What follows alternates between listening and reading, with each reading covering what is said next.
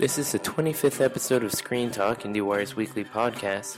On Monday, we saw two big events on the award season calendar.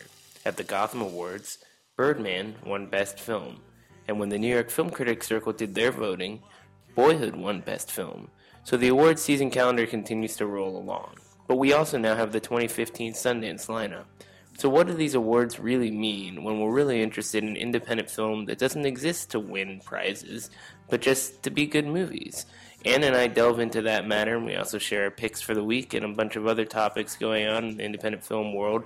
Remember, you can subscribe to us on iTunes, and you can find us on Twitter and share feedback there. I'm at Eric Cohn, and Ann Thompson is at AK Stanley.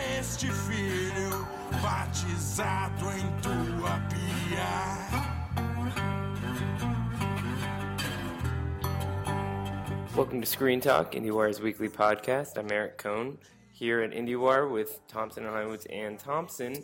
And gosh, every time we talk, I feel like we get a little bit busier. So I'm still trying to figure out if I'm recording a podcast right now or working on deadline or trying to process award season. How are you holding up, Ann? You know, I have to say I feel a little bit beat up, but this just goes with the territory. I just got back from my chiropractor. You know, that's what's going on.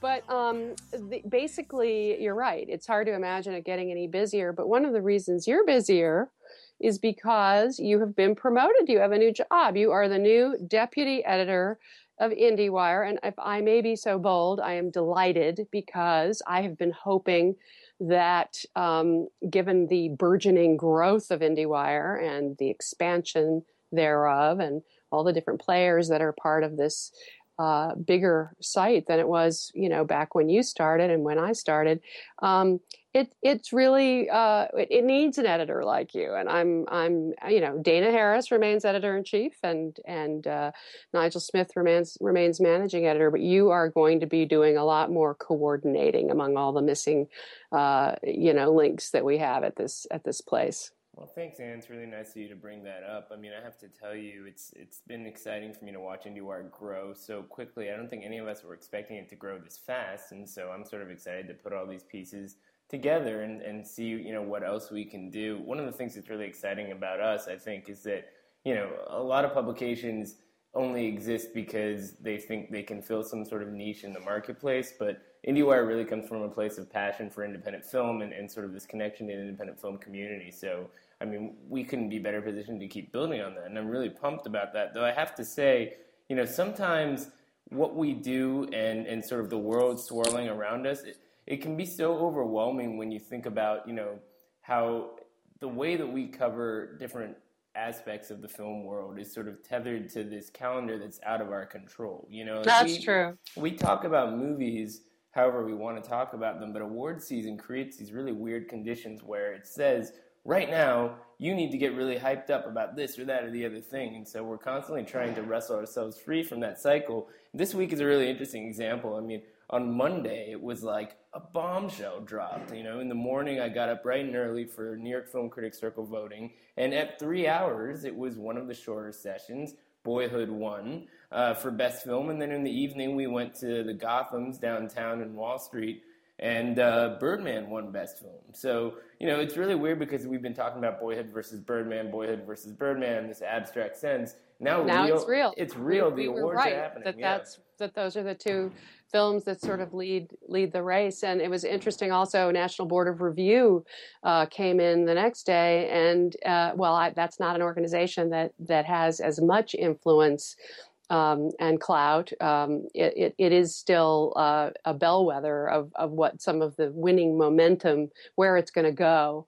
And so Michael Keaton and you know, and Julianne Moore, but a surprise, and J.K. Simmons, you know, but a surprise win for J.C. Chandor's Most Violent Year. I have to say I was quite surprised by that. Well, and Clint Eastwood won Best Director. I mean, there was a lot about those results that were kind of peculiar, although... And they left out Selma. Yeah. You know? No, it was very strange all around, but again, you know, it is a reminder that this season is subject to all kinds of whims and unexpected ingredients. I mean, this week, speaking of Selma, Manohla Dargis did this incredibly celebratory piece about Ava DuVernay in the Times, which I believe the last time she did something along those lines was for Catherine Bigelow with The Hurt Locker, which really came from behind to, win Best Picture and to win Best Director for Bigelow. So that felt like a big deal. The New York Times has an enormous impact. That kind of story, that kind of timing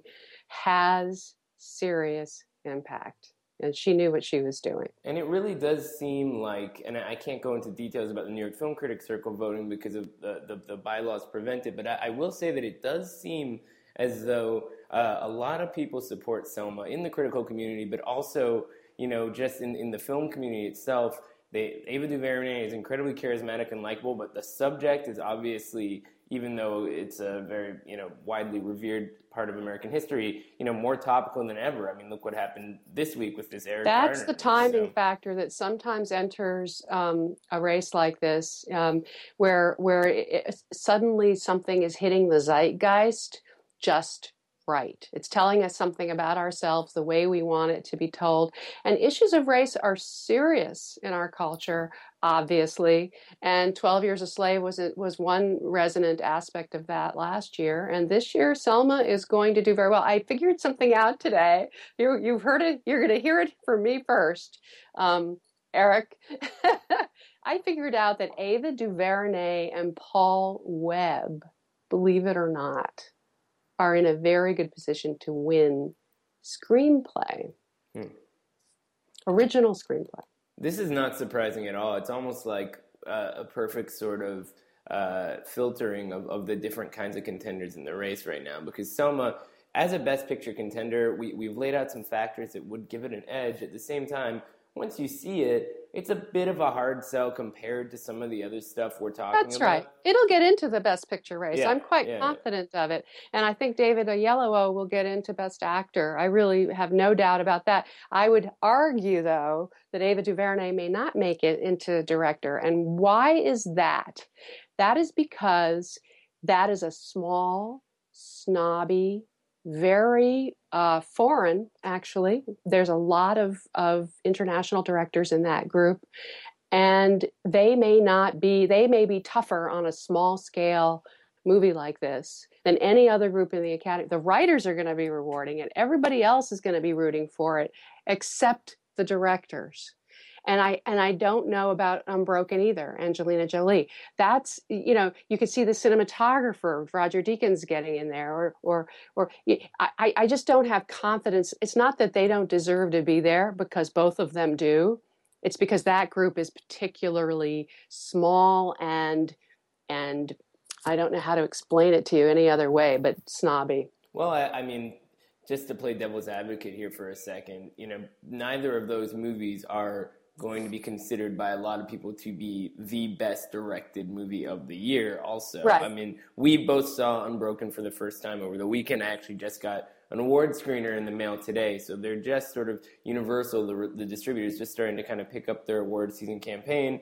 Angelina Jolie is very widely respected, and the movie is, I think, pretty well made, but, when you're looking at some of these other things that are being considered for that slot, from Boyhood to Inarritu with Birdman. I mean, these in some ways, these are much grander accomplishments from a cinematic standpoint. And I think one aspect of what you're talking about is that these people are very snobby as film people, and they're looking more at sort of the filmmaking as this very specific artistic sensibility that kind of goes outside of sort of issue-driven They're looking things. At craft. Yeah, they're looking at craft, exactly. And they're looking at how the filmmaker delivered, the story, and how well that is achieved.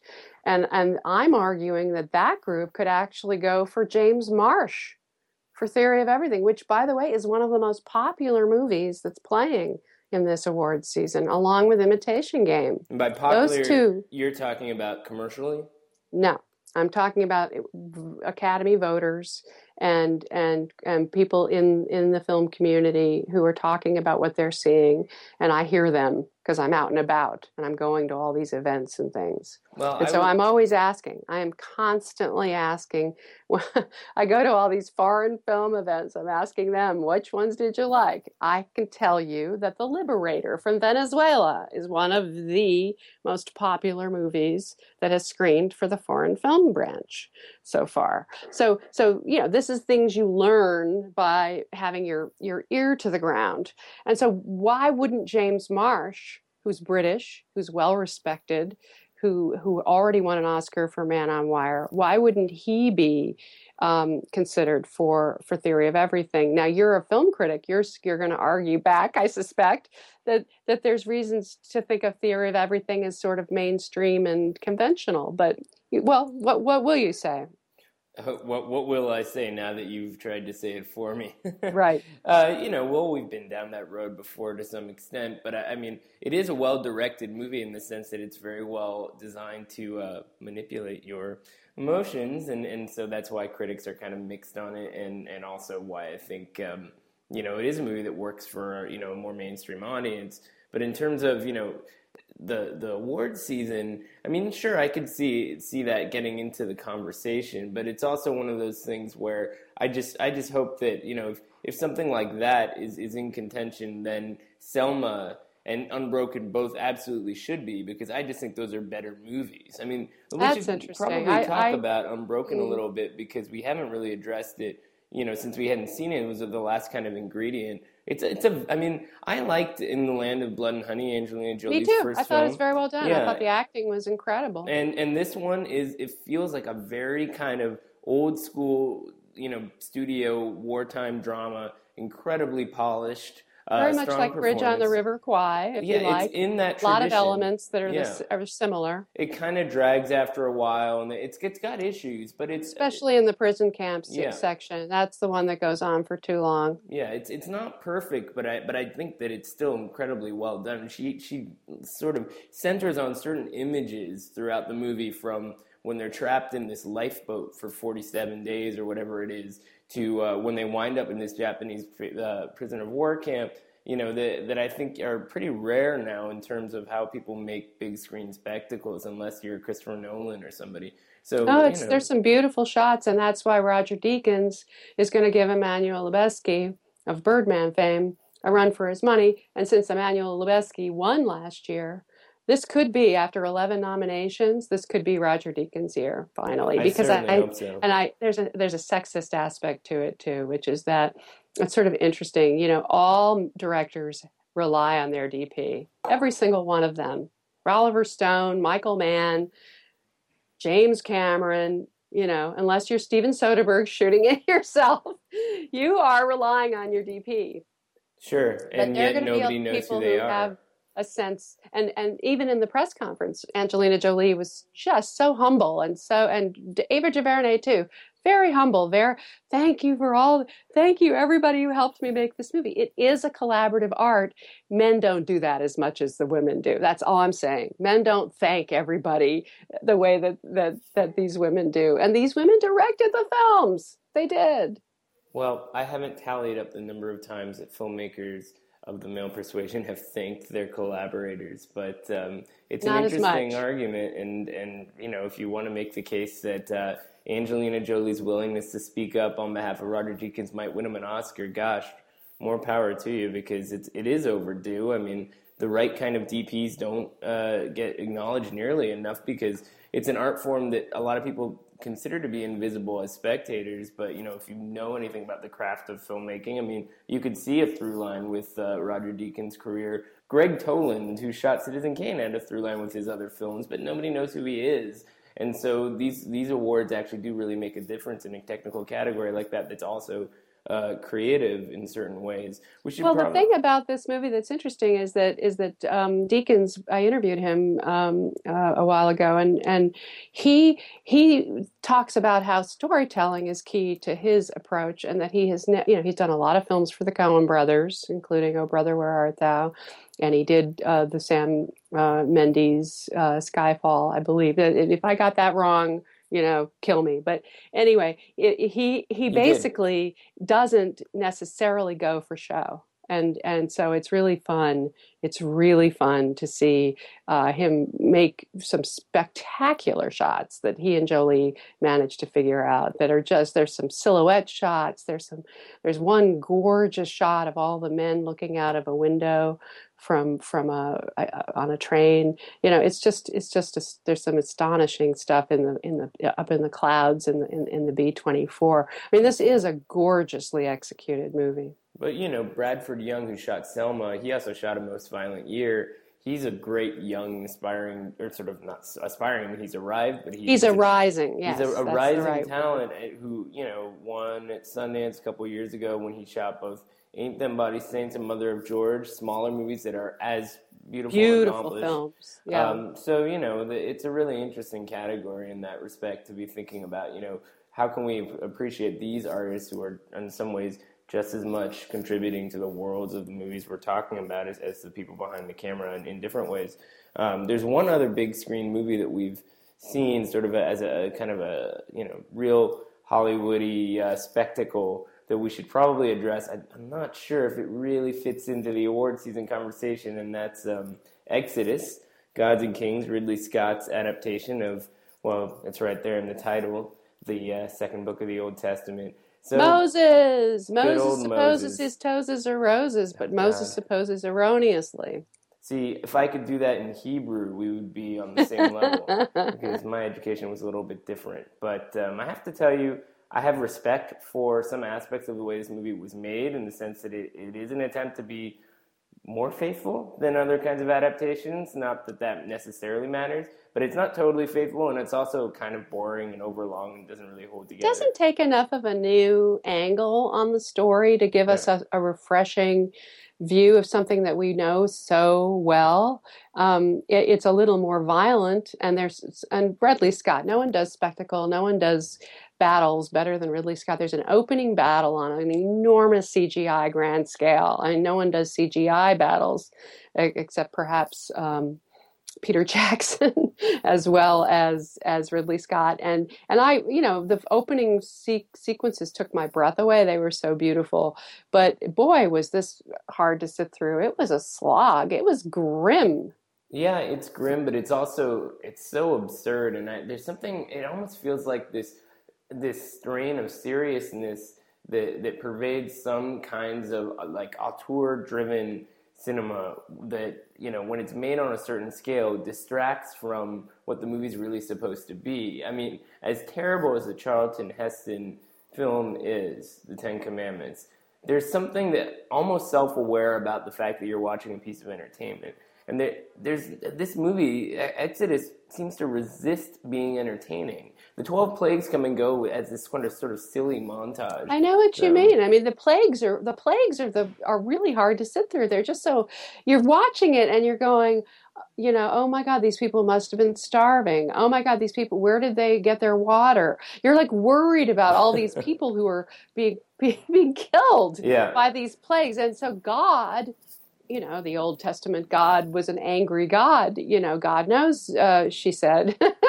But he's really this little boy thing. The whole idea of Moses having these arguments with this young God is just very strange. That's a brand new one, and I didn't think that it worked. No, the petulant child, sort of embodying God is so problematic on so many levels. Most of all that it's so absurd. I mean, it's just hard to take that kind of character seriously on any kind of level. So it's unfortunate to see something like that, but also it made me think about sort of the disparity between filmmakers with a certain kind of visionary approach to what they do who work in one arena versus another one sort of outside of, studio logic and so forth. I mean, Ridley Scott has really forged his career, with big budgets and sort of working in this arena to the point where it seems like he's used up all of his momentum. I mean, who knows, maybe he'll bounce back again. But,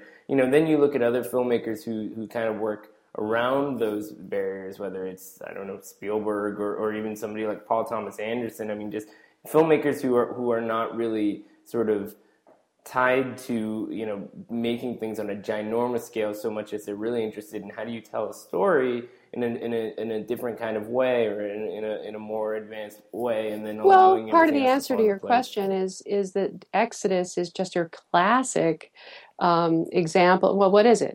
It's a brand name, right? So this is a big studio project. So they're letting a big budget go against a big, well-known story, brand name. They're into biblical epics right now. They're doing well by them, and they're putting one of the bigger stars, Christian Bale, and they're putting one of the best directors who can handle this kind of scale, Ridley Scott. They're putting this package together, and what I think this shows is that someone like Ridley Scott, who isn't really engaged, deeply with this material, it doesn't have a feel for a vision that is fully realized. You had a bunch of different writers who put this script together, and that's why it's disjointed, and that's why it doesn't really hang together. Even the sequence when Moses, the one that we remember so well from Charlton Heston and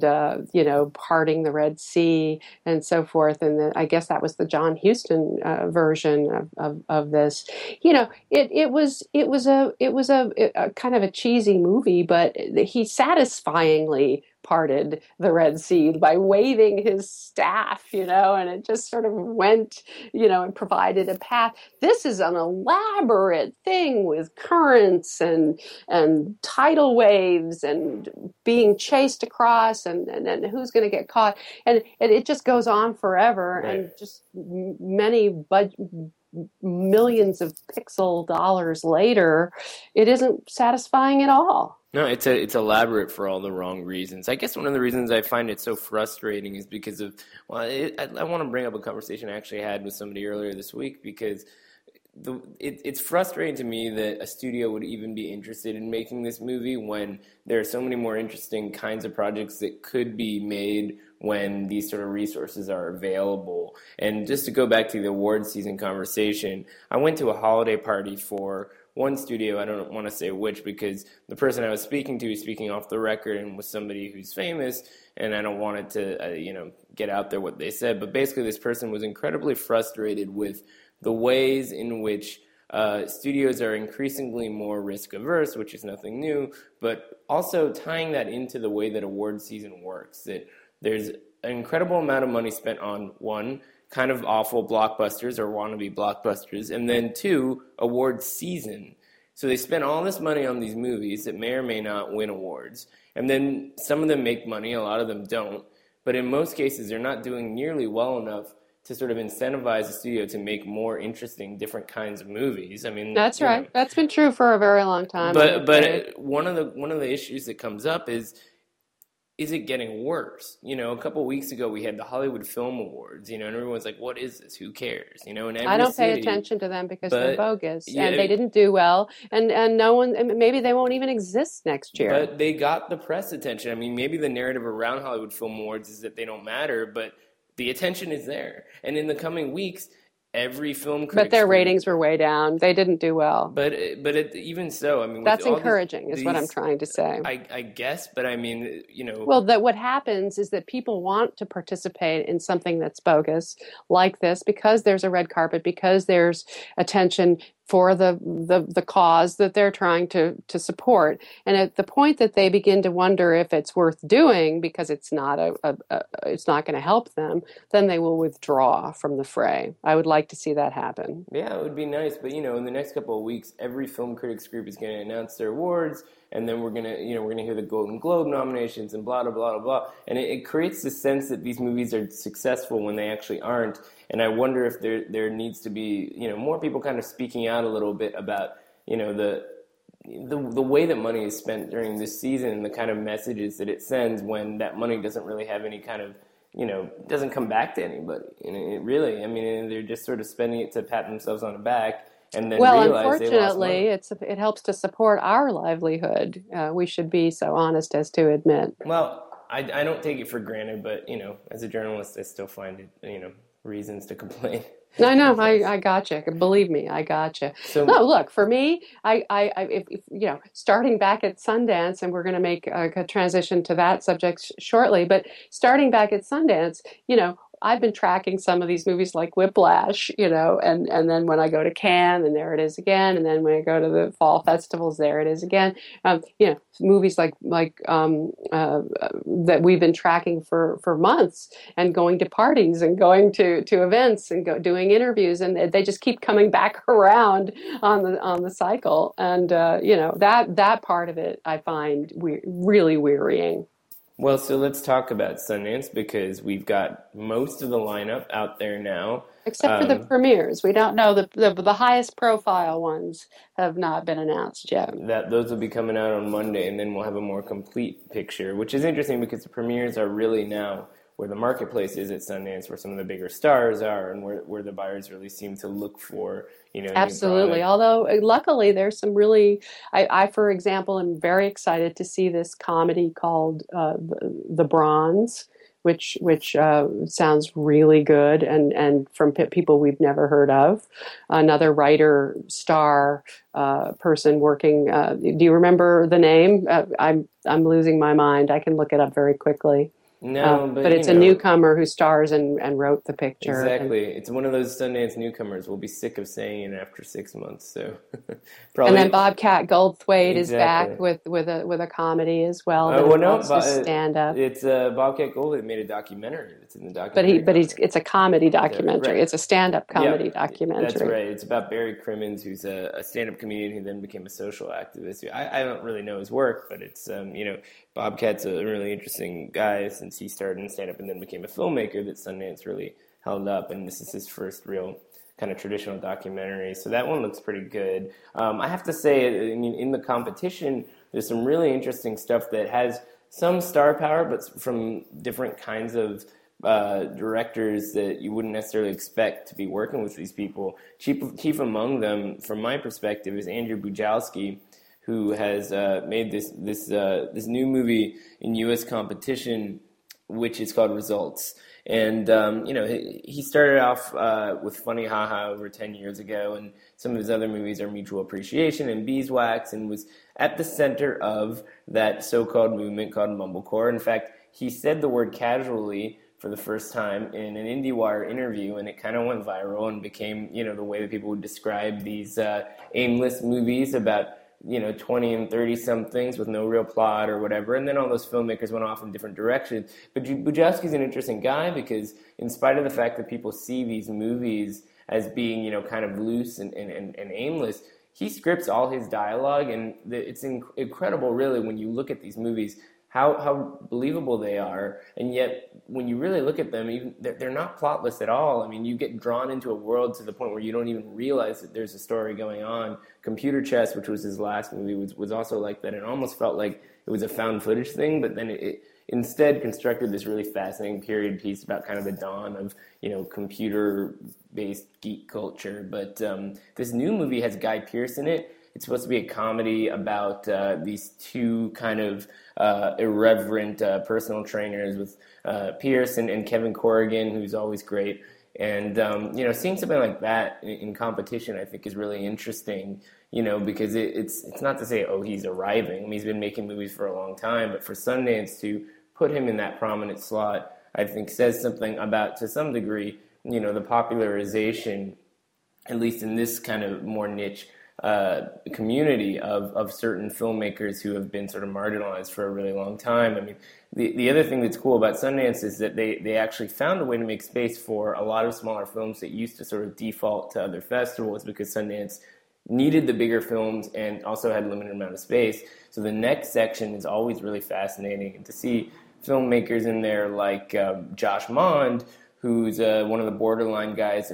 He produced Marcy May Marlene and Simon Killer. He's directed a movie called James White, which is based on his experience with the death of his mother. And to see something like that, you know, find its way into Sundance, even though he's kind of a newcomer as far as, you know, it's his first feature, you know, but also like still getting prominent positioning by being at Sundance, I think says something, you know, pretty significant about the way the festival has developed in terms of its ability to find a balance. So, you know, I don't know anything without seeing these movies. I mean, there's a documentary called Wolfpack that sounds like a cool discovery, and I'm excited to see that one. A bunch of That's the one kids. about the kids who are living in an apartment, sort of sequestered and living through films and stuff. That's right. And then they get out in their teen years and they have no real understanding of how to interact with the world. They never used the internet before, all this kind of stuff. And so this is kind of where we're at right now. We're looking at these movies and just sort of pulling out things that look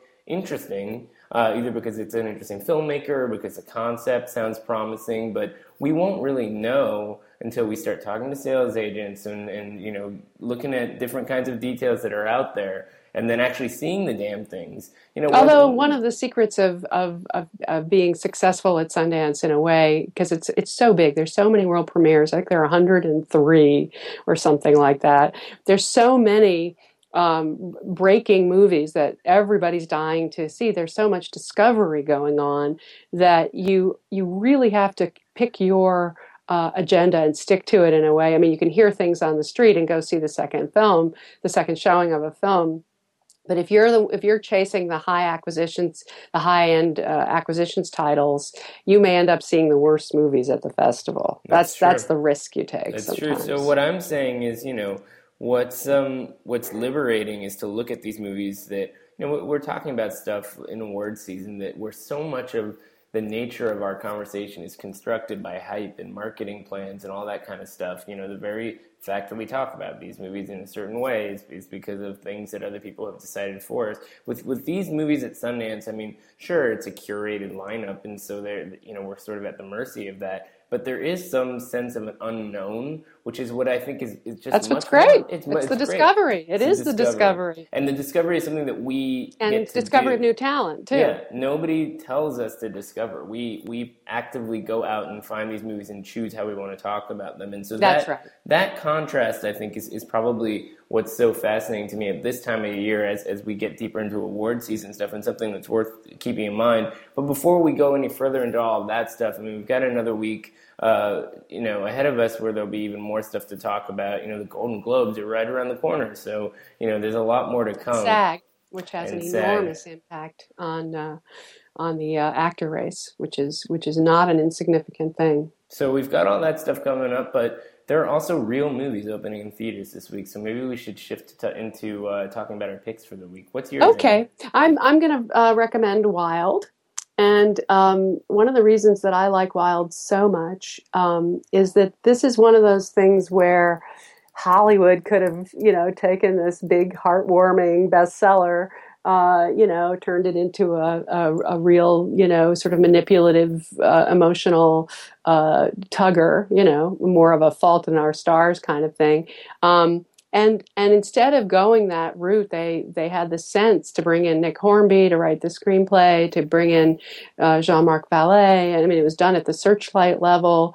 And Reese Witherspoon, who is a major movie star, delivers a makeup-free, no craziness at all. She's really solid in this movie. And it is very well balanced between what could be very dull, walking along the edge of this trail for miles and miles alone with a heavy pack, or the histrionics of drug addiction and sex addiction and all the things that she was doing, acting out when she was having issues and trying to deal with her mother dying and everything. It turns into a heartwarming mother-daughter story that and a woman's fight for redemption that really works. And I take my hat off to all of them. Well, I'm going to go with a very different kind of movie, one that's not so much heartwarming as it is harrowing and contemplative. And it actually premiered at Sundance last year. It's called Concerning Violence.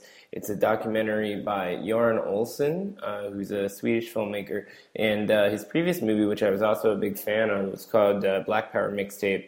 It was a collection of archival material that chronicled the Black Power movement through footage of its own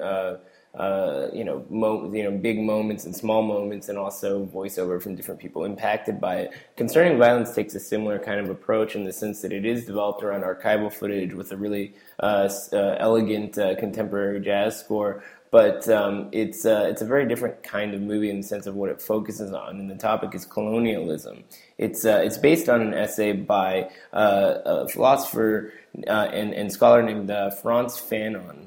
The essay was called Concerning Violence. The book, which was published in 1961, I believe, was called The Wretched of the Earth. And it's essentially about the systematic way that colonialism destroys indigenous communities.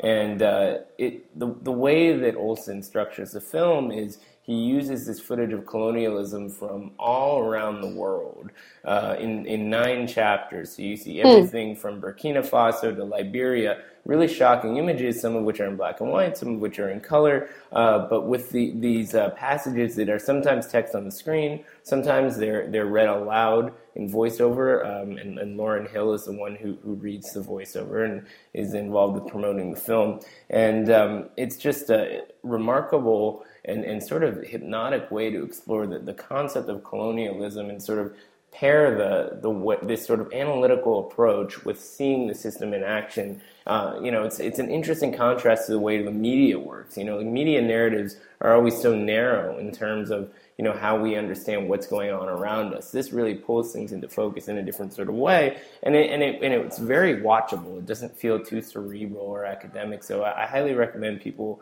go check it out. You made me want to see it. Yeah, now, the one thing we didn't talk about this week, maybe we should address it next week, is the doc list. There was a short list revealed by the Academy doc branch, the top 15, and the IDAs are Friday night. The International Documentary Association Awards are Friday night. So that'll give us something to talk about next week. Sure. And the other thing is, are we going to do 10 bests? Are we going to count down? Are we going to do it next Friday? I think it's right around the corner for us now. It's interesting because the IndieWire Critics Poll, which we tend to think is one of the bigger ones of the fall, just because we get so many people to participate, is got another week to go before it closes down, and a lot of people are struggling to fill all these different blind spots. I feel like I'm in a pretty good place. But I continue to shift around a lot of other categories, and I found that the more that I divide and conquer, the better my opinion of this year in cinema gets. And I'm starting to feel like this is one of the best years for this kind of list making maybe ever, because there's so much different stuff out there. And it really just depends on how much people have seen and how much they're willing to spread the love. But I hope that other people do that too. All that being said, what's really fun about this is that we can each go 10-1. You've already given away your number one, so there's going to be no big reveal there. But it's fun to sort of count down. You do 10, I'll do 9. We'll work our way up the list. It'll be sort of amusing. Yeah. So stay tuned for that. In the meantime, I've got to go back to editing some stuff because, duty calls. You know a sweet little Susie, yeah, she's up on the jacuzzi, yeah, she's hopping and she's bobbing, got some rhythm in her feet, oh yeah. It's been years since I seen her smile. I took her to the band in the shoulder where it's at, oh yeah. You know a sweet little Susie said something's got into her head.